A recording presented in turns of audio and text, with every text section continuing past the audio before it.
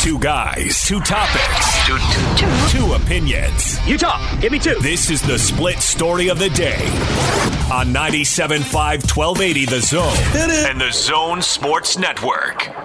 You set any kind of quantifiable personal goals going into the year, or do you let the kind of coaching staff win? That's it? I mean, honestly, for me, just become more efficient, play better defense, and win. Winning solves everything. You know, so like when we win, we all succeed, and I think that's really where my head is at. You know, obviously, you hear the chatter, but like I just want to win. That's all it is. I think that's where everybody wants to win, and I think that's what makes this group special. We have guys coming from all different places who want the same goal, and I think when you have guys who want the same goal, it's really easy.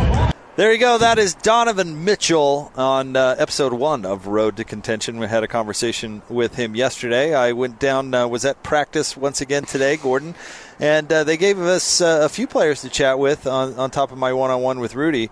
Dante Exum was made available today, and Mike Conley was made available today.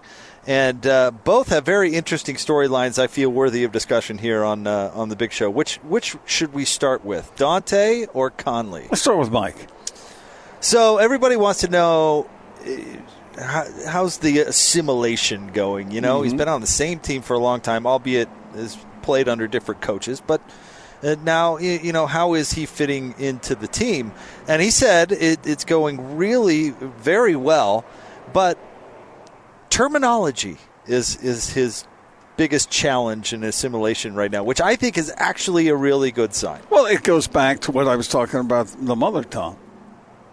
You know, if you speak two languages, when you think of a certain concept, oftentimes it will come to you first in your mother tongue. Same thing with basketball. He's been using this terminology over and over and over again, over and over and over again. And now, even if it's the same play or a similar play, he's not thinking in terms of what the Jazz call it or what it might be known amongst his teammates. So he's having to it is like learning another language to some extent. They call different moves different things. Yeah. And then he talked about how detailed. He was asked a really good question. I think Ben Anderson from KSL asked it to compare Quinn Snyder and implementing this kind of new offense with him to other coaches that he's had in the past. Mm-hmm. And he gave an interesting, albeit predictable answer. He said details. So Quinn Snyder is all about the details, and he really explained how Quinn will stop practice like right in the middle of it and quiz guys. He said he even got quizzed once on their priorities on the break. And he said he guessed it right. Isn't that what you do when you get put on the spot? So they're really, I bet to a certain extent he feels like he's drinking water out of a fire hose, because he's learning all these new details, and he's basically learning it in a foreign language. And not just is it important for him to learn that, but he's the quarterback on a team. It's crucial. Absolutely crucial. So even for a very intelligent veteran, in some ways it's harder because he's exorcising all that other stuff out of his mind, right, and installing this whole new thing. But I know he knows what the motions are supposed to accomplish. It's not like he has to sit there and ponder the meaning of it all before he does it.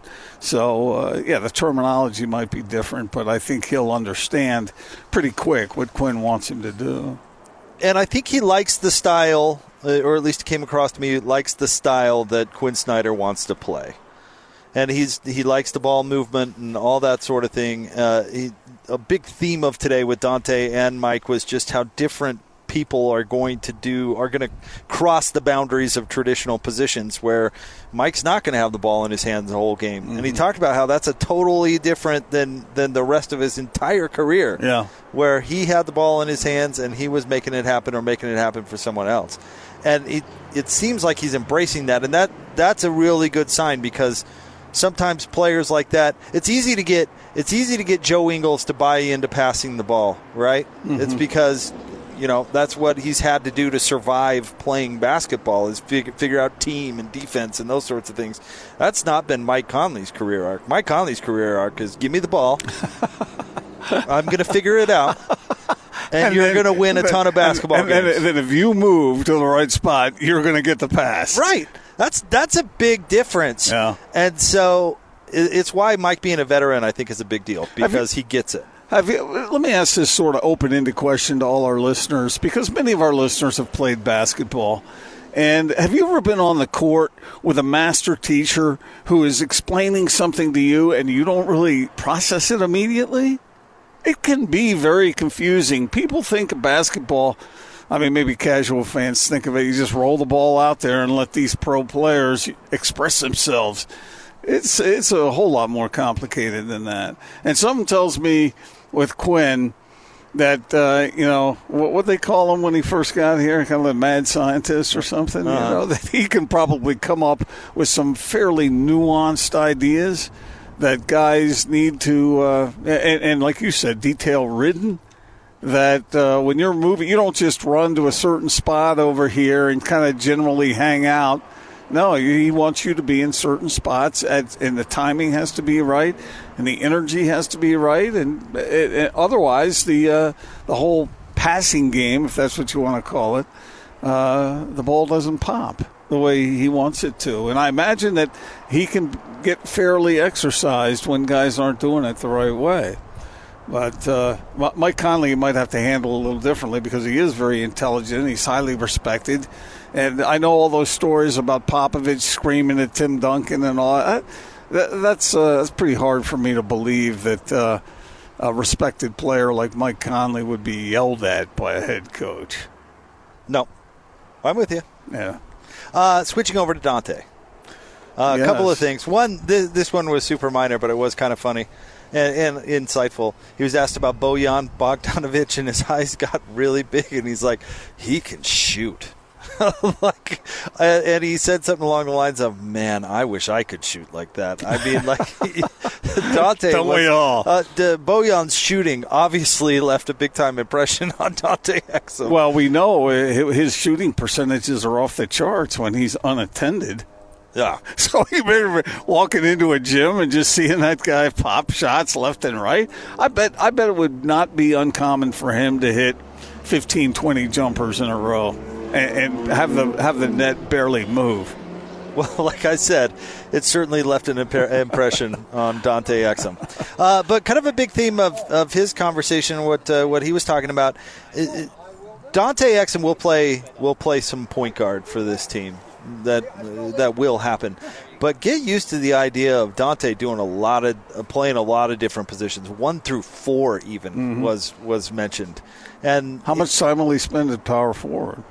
But probably not much. But I think kind of the idea is that he can guard a lot of different positions. Yeah. He's big enough, and he's bigger. He's filled out. He was. Yes, indeed. Everybody noticed that.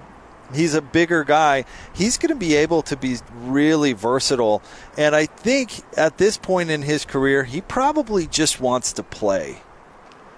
Use me however you want, Coach. You want me to bulk up in the offseason? You betcha. I'll play 1 through 4 for you, whatever. I get the impression he wants to play. He wants to be on the floor. And this is the best, honestly, the best way for him to do it. Because if he can be that defender that you can put on athletic wings, which are all over the place in the Western Conference, he needs to be good enough offensively that you can leave him on the floor. Well, think about, let's say we were talking about Bojan Bogdanovic or Bobo or whatever you want to, the 7-year Vitch, whatever you want to call him. And what if he's out on the floor and some other wing that the Jazz are playing heats up? And, what would stop Quinn Snyder from saying, Dante, go get him, go get him. Go take him out of the game. Yeah. And how useful would he be in that regard, for the very reason that you already brought up, that these explosive wings are everywhere. The issue with Dante last year, and I don't know if you can say this has always been the case, but the issue with Dante last year is when he got on the floor, he made a lot of mistakes. And the sad part about his injury last year is when he started to turn the corner on those mistakes is when he got hurt. But I think it was tough for Coach to keep him on the floor because all of a sudden it's a 6 to 8 point turnaround in the 3 minutes he's been playing. Yeah. And you're looking at it going, oh, man, well, it's too punitive for the Jazz to keep him in when he's making those mistakes. Yeah. So I think getting him comfortable at other places on the floor is definitely a good thing. And if he's figured out how to consistently knock down a corner three, he'll stay on the floor. So let's talk about that for a second. What does he have to do offensively other than not commit 3 consecutive turnovers? Well, that's number one. Yeah. That's Take care of the ball. That's numero. Take care of the ball. Don't be too casual with the ball. And what else? You mentioned hit the corner three. It'd be real helpful if he were a serviceable shooter. You know, we talked about gravity yesterday. Just enough to have some gravity. You know, make a high enough percentage that they have to think of you being out there. Because I think he needs to learn how to finish a little bit better, and he keeps falling down, which, you know. You learned that from Alec Burks. But he could get, I mean, the dude can get to the basket. I mean, but if what we're talking about about cuts and stuff like that, I think he's already valuable. So is that okay for him to do that? The Jazz, let's say the Jazz are in the middle of a possession, and let's say they bring the ball up quickly. They've got 19, 20 seconds to go into the blender or to run their offense, whatever they want to do. And Dante gets the ball, say, with 12, 10 seconds left. Are you okay, if you're Quinn Snyder, with Dante isolating a defender and taking him to the rack? Well, he needs to get there. Is that okay for him to do that? I think he'll have to earn that a little bit. I mean, because it seems like it's his most effective offensive attribute. Yep. It'd be helpful if he could be a serviceable shooter. That would help. Well, I mean, I'm not even talking about shooting. I know what you're talking about, but I'm saying to his overall offensive game and his ability to stay on the floor. He needs to be able to shoot the ball a little bit. You know, it's interesting we bring up that whole point of him attacking the basket and then falling to the ground, because Alec Burks got injured quite a bit too, and he used to just throw his body at the rim.